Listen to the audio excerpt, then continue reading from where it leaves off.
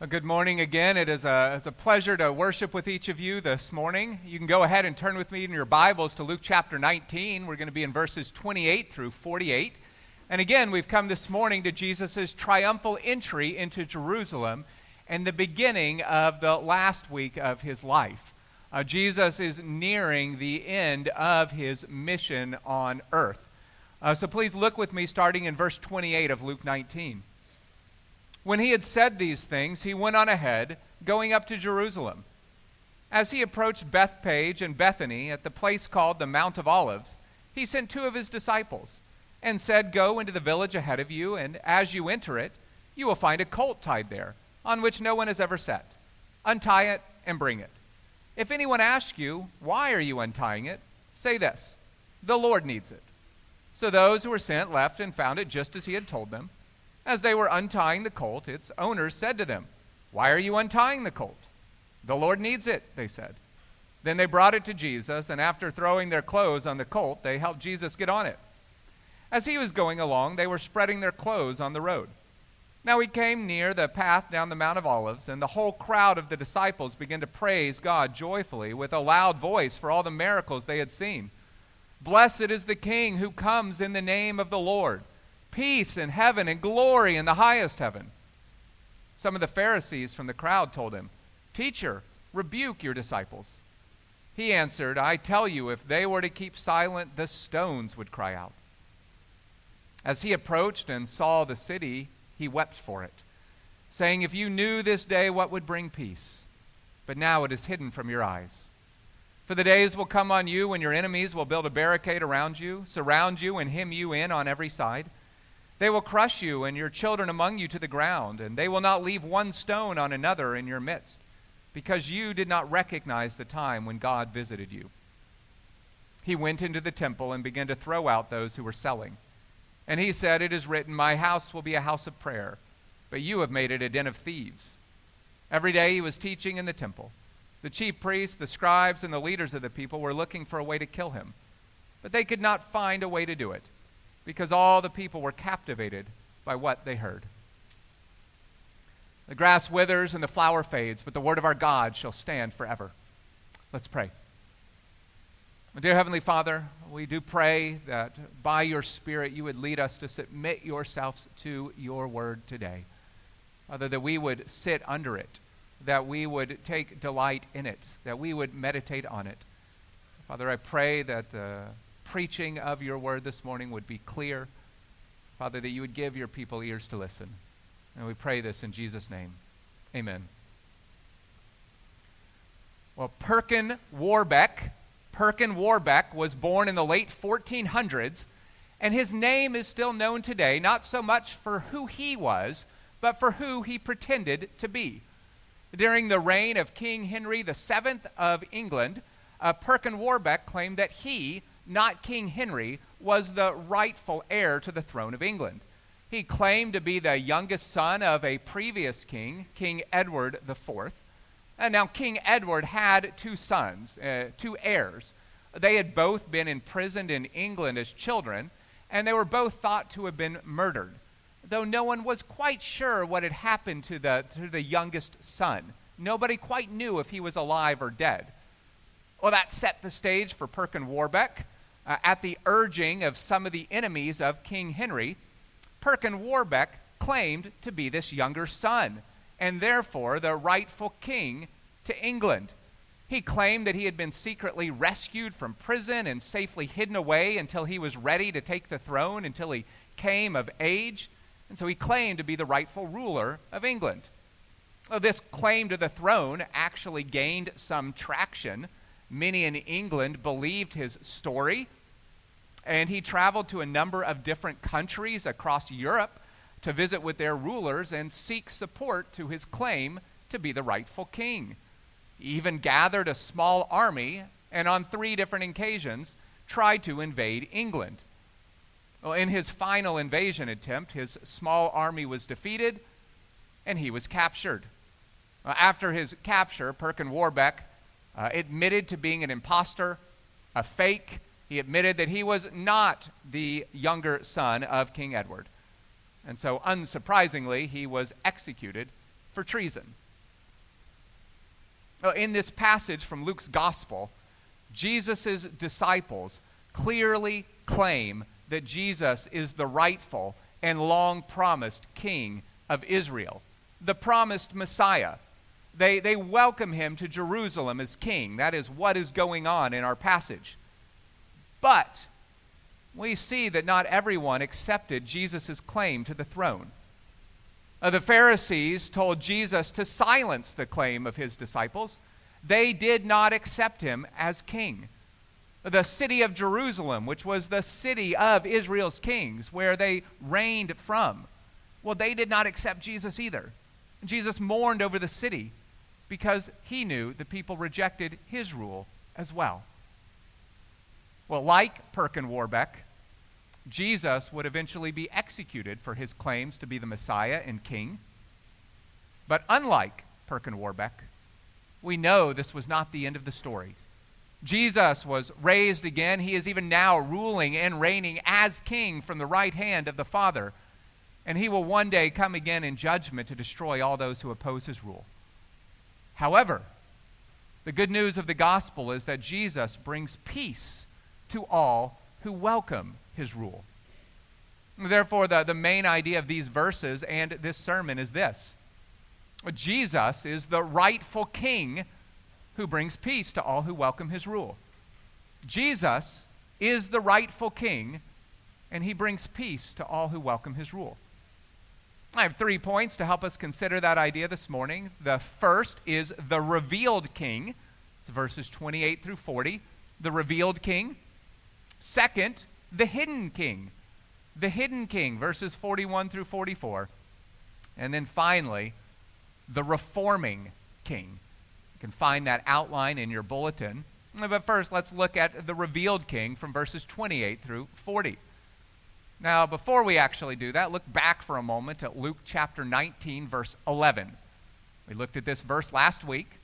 If you remember, Jesus told his parable about faithfulness because many thought that Jesus was about to overthrow Israel's Roman oppressors and take the throne of Israel. They thought the kingdom of God was about to appear. Well, Jesus in that parable instead made it clear that there would be a time of waiting before the kingdom of God is fully established. It will not happen until Jesus' second coming. Nevertheless, though that is true, it is absolutely true that in Jesus, the king of God's kingdom had come. The king had arrived. That's who Jesus was. In his coming, the king had arrived. And this claim that Jesus was the Messiah and the rightful king of Israel, it was not a claim that was invented by Jesus' disciples. And we see in our verses that Jesus was fully in control of all the events that were taking place. Just look at verse 28. It was Jesus who went on ahead to Jerusalem. He's directing the action. And it was Jesus who commanded 2 of his disciples to go and find a specific colt, a young donkey that had never been ridden, and bring it to him. Why in the world did Jesus send his disciples on this strange errand? It is a strange errand, I think. Well, the first reason is because it demonstrated Jesus' authority as the divine Son of God and the true King of Israel. I mean, just for one, how could Jesus know that his disciples would find everything just as he has said? It's because he is God, because he is all-knowing. Now, some argue that Jesus may have sent word ahead to the owner of this donkey that he was indeed going to require it at some point. So that's why the owners gave it to Jesus. That's how Jesus knew what they would find. I don't find that a compelling argument. If Jesus had done that, why would the owners question the disciples as they come to get the donkey? I think instead we see Jesus' divine knowledge as the Son of God at work here. We see Jesus' divine knowledge as the eternal Son of God at work. And we see Jesus' authority as king in another way as well. Jesus commanded, and people obeyed. Jesus commanded, people obeyed. Now, surely the 2 disciples that Jesus sent on this errand probably thought it was a bit strange. If I was one of the disciples, I think I'd be a bit uncomfortable going and taking somebody's donkey. But when the disciples showed up at this house and the owners asked what they were doing, they simply said, as Jesus had commanded them, "The Lord needs it." Well, that was good enough. Friends, if a representative from the sheikh showed up at your house all of a sudden and said the sheikh urgently needed your car, what would you do? Well, maybe after verifying that they actually came from the sheikh, you would give it. The sheikh has authority. But Jesus has greater authority. He commands, people are to obey. And I love the fact that Jesus just told his disciples to say, "The Lord needs it," if they were asked about taking the donkey. There's no elaborate explanation needed. It's just, the Lord needs it. I mean, what a simple statement that is. But brothers and sisters, should we need to be told anything else in order to eagerly and joyfully give everything into the service of King Jesus? The Lord needs it. Now, the truth is, God owns all things. Acts chapter 17, verses 24 and 25. The God who made the world and everything in it, he is Lord of heaven and earth, and he does not live in shrines made by hands. Neither is he served by human hands as though he needed anything, since he himself gives everyone life and breath and all things. Friends, God does not need you. God does not need me. God does not need any one of us or anything that we have. But as we saw last week, he entrusts things into our hands to steward for his purposes. In his wisdom, he has chosen to work through his people, through their prayers, through their service, through their energy, or to use the things, the gifts, the talents, and the resources that God has given us for his purposes. As go the words of the famous hymn, "When I survey the wondrous cross, were the whole realm of nature mine, well, that were a present far too small. Love so amazing, so divine, demands my soul, my life, my all." Well, friends, are you willing and eager to give King Jesus your soul, your life, your all? Well, that is one way that you welcome his rule in your life as king. It is to welcome his dominion over your life, to recognize that he has the authority to command you and you're to follow and obey. He has the authority to demand anything that he has entrusted into your care for his service, and we're to give. It's one of the ways that you welcome his rule as king in your life. Oh, the second reason that Jesus gave this strange instruction to his disciples is that it fulfilled Old Testament prophecy. We just read about that in Zechariah 9:9. "Look, your king is coming to you. He is righteous and victorious, humble and riding on a donkey, on a colt, the foal of a donkey." Well, the fact that this colt, this donkey, had never been ridden showed it was fit for a king. It was not someone's old, worn-out donkey that had ridden 100 times. They didn't go shopping to the used donkey market to find something for the king. No, this donkey had been preserved for the king. It was fit for a king. And yet, though this donkey was fit for a king, by coming on this colt, by coming on this donkey, Jesus came gently and he came humbly. He did not come on a war horse, a large war horse at the front of an army. As we see in verse 38, Jesus came not to bring war, but peace. Nevertheless, it is certainly true that Jesus came as king. His disciples gave him the reception that he deserved. The crowd of Jesus' disciples that had been following him and had witnessed his miracles, these miracles had testified to who he was, the Messiah, the divine Son of God, the rightful heir to the throne of David, the long-promised king. Well, they had seen these things, and so they joyfully welcomed him by quoting Psalm 118 and proclaiming, "Blessed is the King who comes in the name of the Lord." Those words come from Psalm chapter 118. And they go on to say, "Peace in heaven and glory in the highest heaven." Well, this is how Greg Gilbert describes the scene of Jesus' triumphal entry in his book, Who is Jesus? We actually have that there in the library in the back if you want to check it out. But this is how he describes the scene. All of this was filled with significance. Not only were the people waving branches and spreading their cloaks on the road in front of Jesus, a typical symbolic response of submission to royalty, but they were also calling him king and declaring him to be the heir of David. On top of that, they were quoting from an ancient song, Psalm 118, that the people used to greet their king as he approached the temple to offer sacrifices. The whole scene would have made quite a spectacle, and Jesus meant it to draw attention. Hearing the cries of the people and recognizing what they were saying, well, some of the Pharisees were scandalized and complained to Jesus. "Teacher," they said, "rebuke your disciples."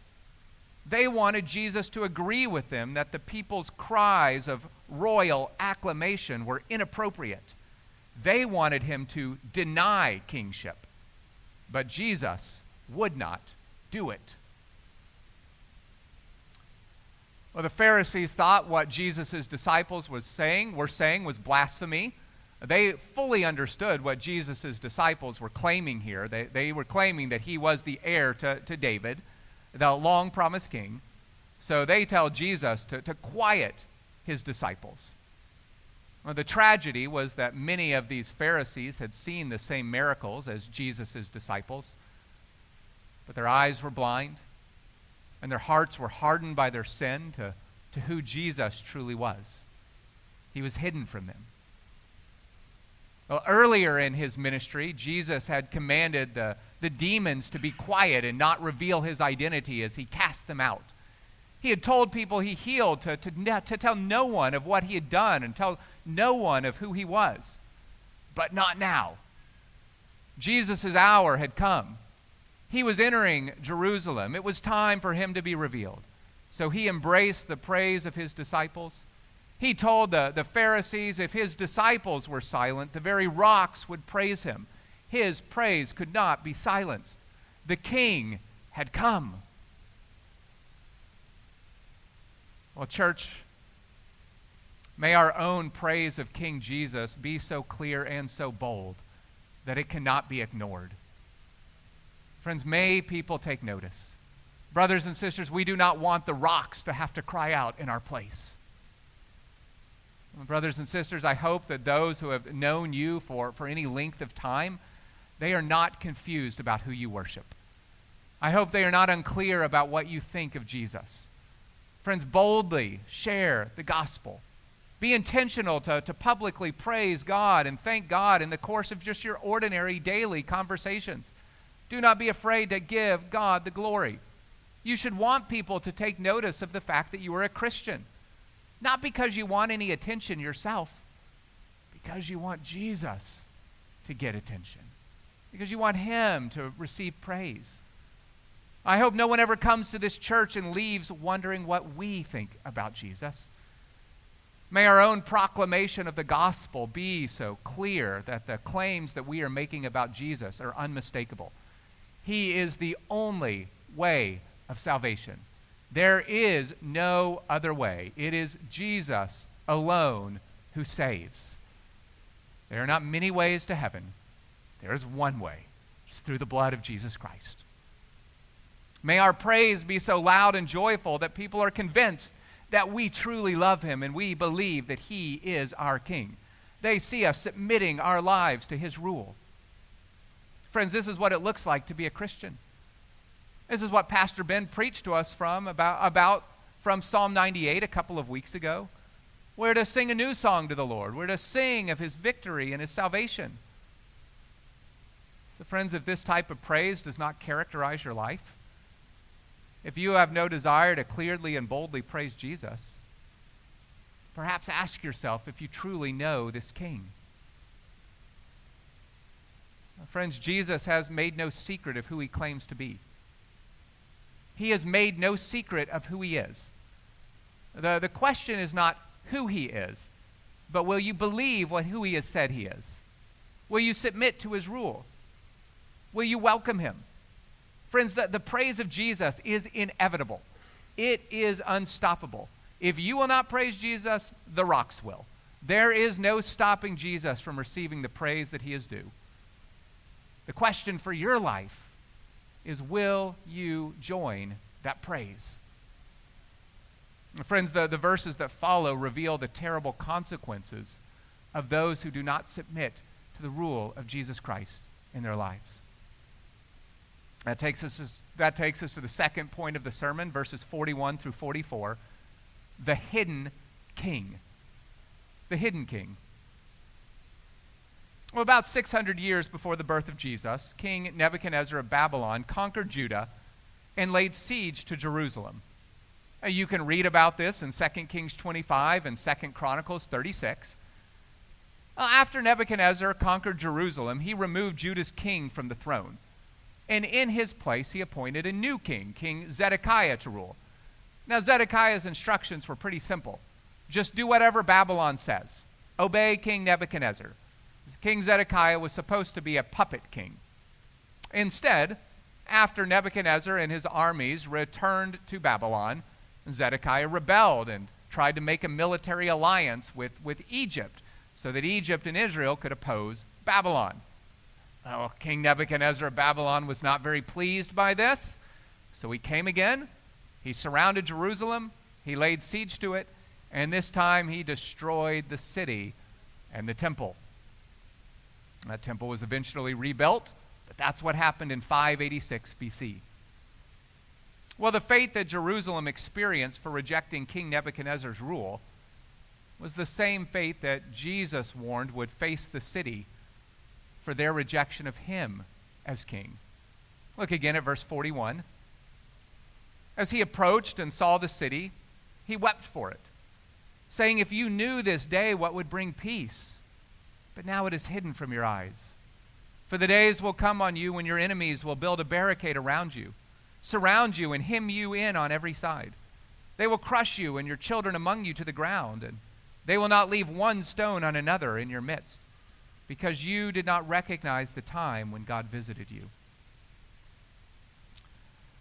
Oh, we see a couple of significant surprises or contrasts in these verses.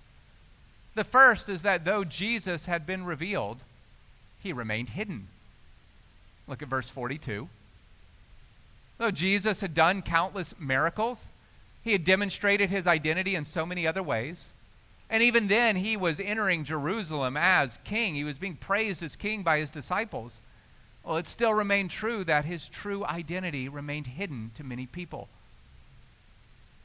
Well, friends, what Jesus is speaking of here is Israel's rejection of him.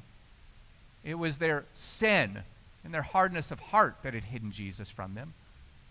Most of Israel, and certainly the religious leaders, thought of Jesus as something like Perkin Warbeck, an imposter king, making ridiculous claims. Therefore, they put him to death on the cross. However, the sad reality is that they would face God's judgment for this, because we know that Jesus was not an imposter king, but the Son of God, the true king, the long-promised king of Israel, the heir to the throne of David. That brings us to the second contrast we see in these verses. Jesus came to bring peace, but instead of experiencing his peace, Jerusalem, the people of Israel, well, they would face war. Because they rejected him, Israel would not find peace. They would find war and judgment. Now, what Jesus was prophesying about most immediately in these verses was the destruction of Jerusalem that would take place in 70 AD. Now, about 40 years after the death of Jesus, the Roman Empire laid siege to Jerusalem.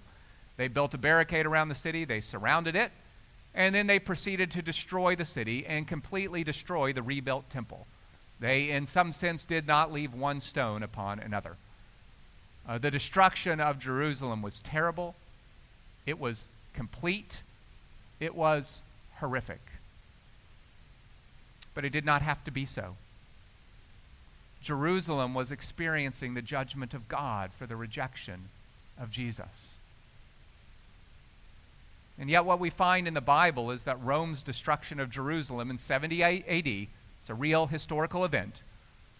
Well, that was a forerunner, a foretaste of a greater judgment to come. That's the great end times judgment when Jesus returns, not humbly on a donkey, but on a white horse to make war with all those who have resisted his rule. On that day, everyone will see him for who he is, but for those who have not submitted to his rule, it will be too late.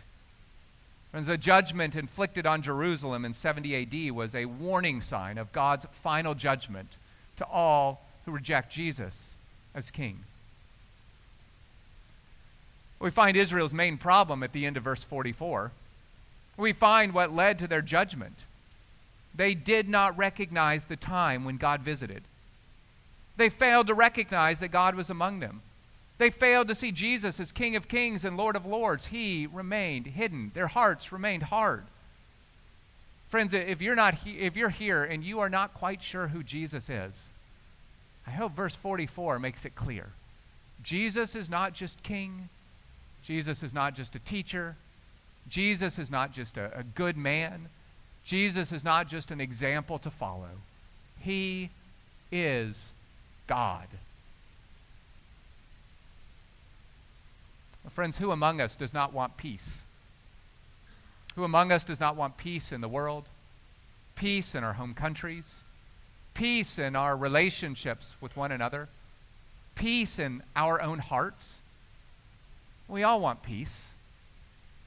But you must see from these verses that true peace only comes in submission to King Jesus. True peace only comes in submission to King Jesus. Colossians 1:21, the Apostle Paul wrote, "Once you were alienated from God and hostile in your minds as expressed in your evil actions."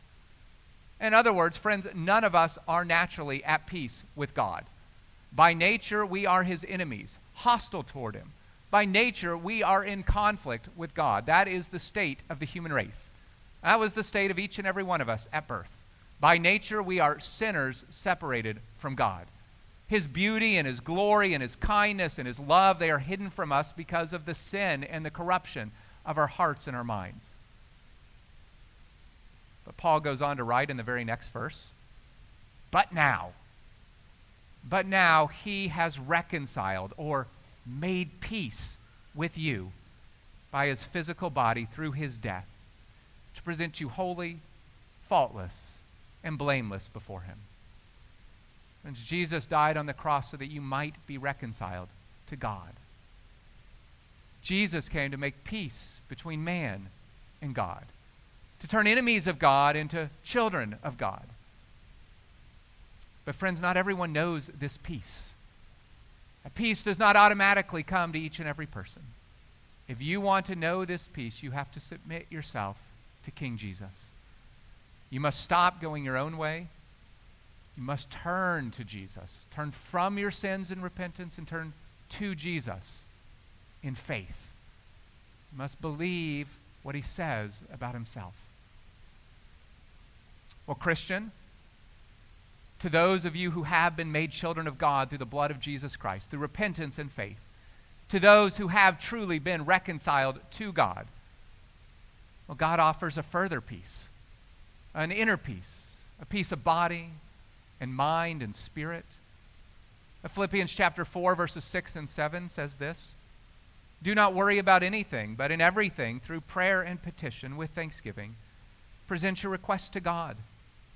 And the peace of God, which surpasses all understanding, will guard your hearts and minds in Christ Jesus." Well, Christian, how do you enjoy the peace that surpasses all understanding? It first starts with submitting to Jesus in repentance and faith, but once you have done that, Christian, how do you enjoy the peace that surpasses all understanding? It's by submitting yourself to God. Submit to his loving providence and his wisdom in your life. Do not fight against the circumstances that he has brought into your life. Do not resist his will. Do not complain. Trust him. See that he is good. Rejoice in the things that he has brought. Recognize that he is working for your good. Do not be anxious about what might come. but go to the King of the universe in prayer. You get to take your anxieties and your worries about the future to God in prayer, recognizing that He has all things in His sovereign control. Submit your will to His will, your desires to His desires. Friends, that's what it looks like to welcome the rule of King Jesus in your life. That is how you enjoy peace. Well, friends, Jesus speaks much about judgment in these verses. But we must not miss the fact that this terrible judgment that was going to come to Jerusalem did not bring Jesus joy. No, Jesus wept in sorrow over Jerusalem. He loved the people of Jerusalem. Ezekiel chapter 33, verse 11. As I live, this is the declaration of the Lord God. I take no pleasure in the death of the wicked, but rather that the wicked person should turn from his way and live. Repent. Repent of your evil ways. Why will you die, house of Israel? Friends, that should be an encouragement to us to confess our sins before the Lord. Jesus is ready and eager to welcome those who submit to Him, who turn from their sins and turn to Him in faith. And church, if this is Jesus' attitude toward those who are perishing, should it not be our attitude as the people of God as well? Should we not be filled with grief over our family members and friends and co-workers and neighbors and the people of the nations that don't know the Lord? And there's no place for despising those who do not know Jesus or looking down on them in arrogant judgment. Friends, it was not your great wisdom that saved you.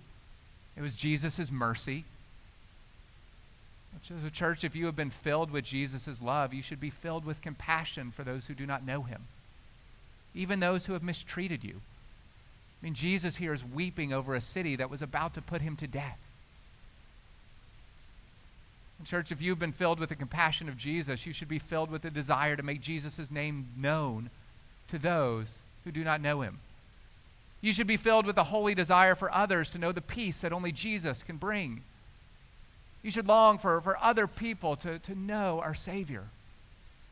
So church, take time to evaluate your heart.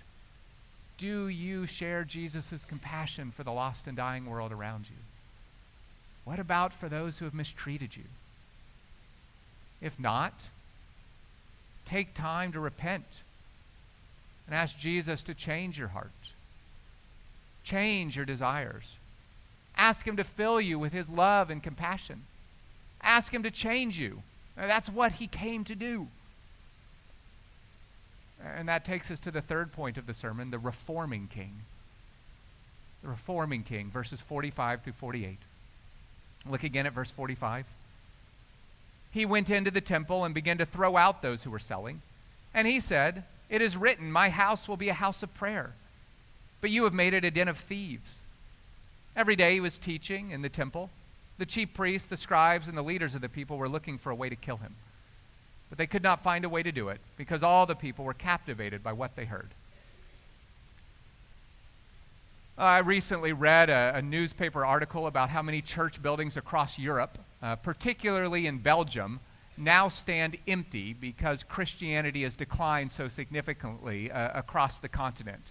There's simply not enough Christians to fill the church buildings, not enough people coming to church. This has led many cities in Europe, but specifically in Belgium, to turn these empty church buildings into things like coffee shops, nightclubs, hotels, concert venues, libraries, and a host of other things.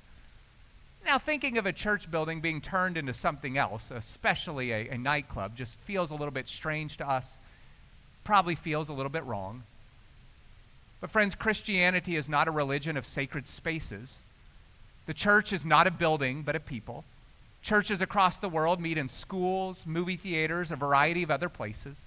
There's nothing inherently wrong with a city turning an empty church into a library or a coffee shop. The fact that the nightclub used to be a church building does not make what happens inside the nightclub any more sinful than it already was. It was sinful by itself. The fact that it happened in an old church doesn't make it more sinful. The true problem is not that these buildings are being used for different purposes. That's just an evidence of the true problem. The true problem is that the hearts of many people in Belgium and across Europe are far from the Lord. That's not a problem that's unique to Europe and Belgium. That's just the article I read. The true problem began long before the churches were turned into coffee shops. It is, in fact, the heart problem of the people, the sin problem of the people, that led the churches to be empty in the first place. The new hotel in the city is simply evidence of the lack of faith among the people. Well, in a similar way, what was going on in the temple in Jerusalem was not Israel's main problem. It was just an evidence of the true problem.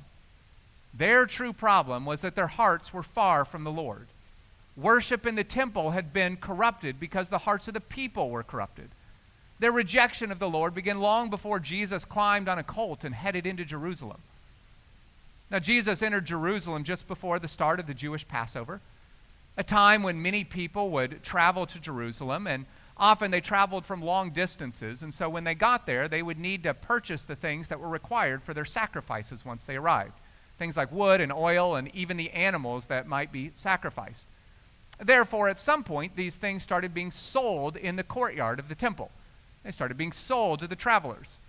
In addition, there were money changers who would convert the Greek and Roman currency into the temple currency that was needed to pay the required temple tax. Well, there were two big problems with this system. One, it had turned a place of active worship. The temple was not empty. It had turned a place of active worship into a place of business instead. It was distracting people from the worship of the Lord and putting their attention on buying and selling. Second, the money changers and those selling what was needed for the sacrifices would often overcharge people. They would extort from them, especially during busy times like Passover.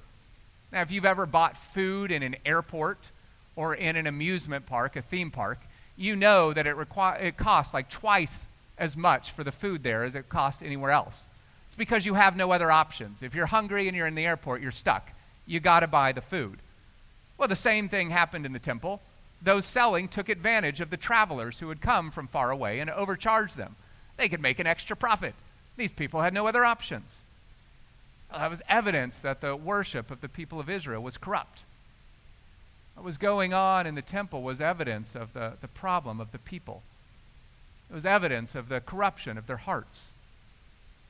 But friends, Jesus came to bring reform. He came to bring change.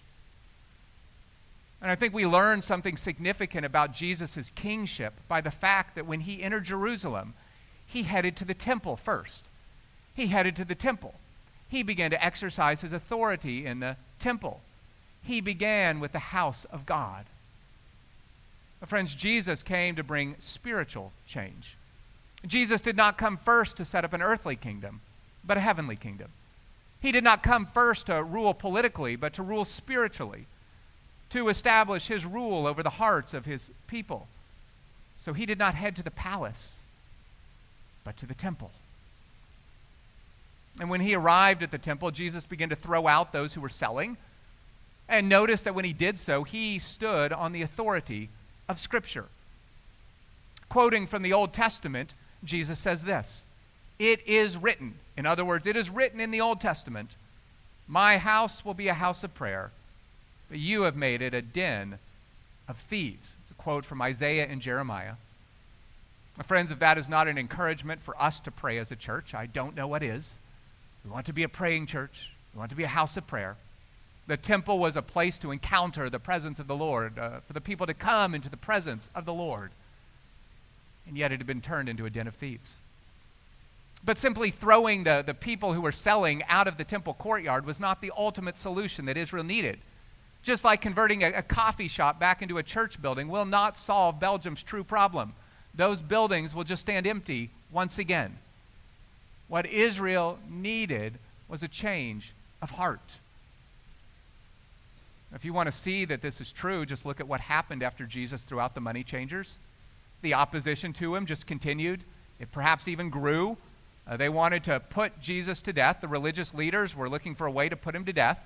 The real problem remained. Hearts had not been changed. People's hearts were still corrupted. They were still just as much in opposition to Jesus as they were before. And therefore, his throwing the sellers out of the temple was not the end of Jesus' work on earth. The Gospels don't stop here.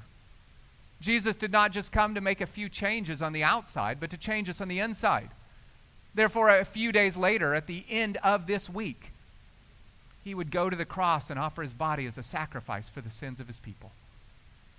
Well, Jesus suffered and died and rose again so that all who submit to his royal rule can find a forgiveness, eternal life, and everlasting peace. And after Jesus ascended into heaven, he unleashed his Spirit to transform the hearts of a people from every tribe and tongue and nation. He unleashed his Spirit to bring peace. His Spirit is even now at work establishing Jesus on the thrones of the hearts of his people. That's what it means to be saved. It's for the Spirit of the Lord to invade your heart, to kick out the idols of your heart, the things that are sitting on the throne of your life. Pleasure, money, pride, sex, your own desires, and to establish Jesus on the throne of your life instead. Church, the change that we truly need is not a change that we can accomplish on our own. Peace with God does not come by simply cleaning up your act a little bit. It does not come by stopping this one practice over here and making a New Year's resolution and starting a new practice. The Spirit of God must invade your heart and make you new. You need to be given eyes of faith so that Jesus is no longer hidden. You need to be made alive from the death of your sin. You need to be given a new nature. Friends, true change only comes through the power of the Spirit of God. Well, church, it is very tempting to draw a direct application from Jesus' cleansing of the temple to our church building or our meeting space. The temple, that's where they met. We meet in a church building. So the temptation is just to implement a bunch of outward rituals to try to please God. I know, we should take off our shoes as we come into the church building. We should burn some incense. That will do it. Light some candles. We're good. Just do this or do not do that. Then we'll be pleasing to God. If we just do these outward rituals, that will make us pleasing to the Lord. But friends, that is not the true application of what Jesus is speaking of here. It is not our church buildings that are temples of the Holy Spirit. It is our bodies, the temples of the Holy Spirit. Corporately, as the people of God, we are a temple of the Holy Spirit, not our meeting place. It is not our spaces that are to be holy. It is our hearts.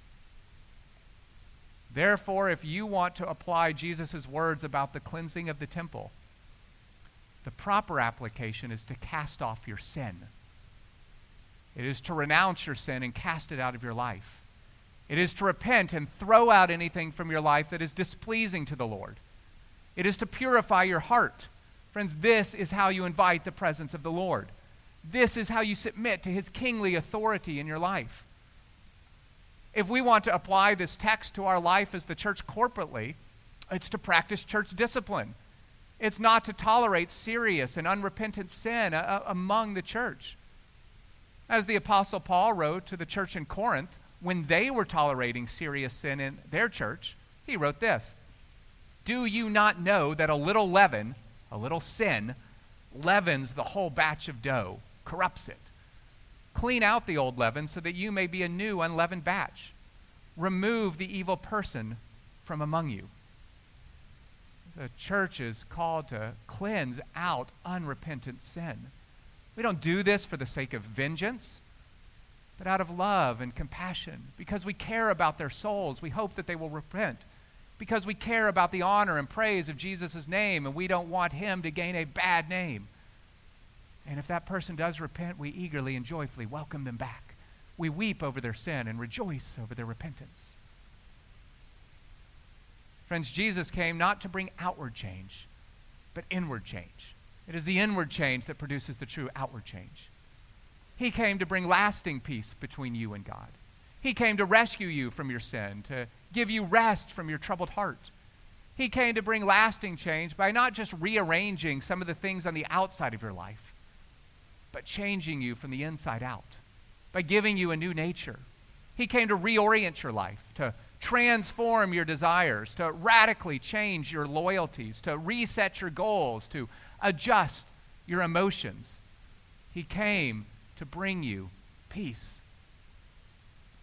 But friends, the peace that Jesus brings only comes if you submit your will to his will. You must welcome his rule in your life. You must acknowledge him as king, submit to his good providence in your life.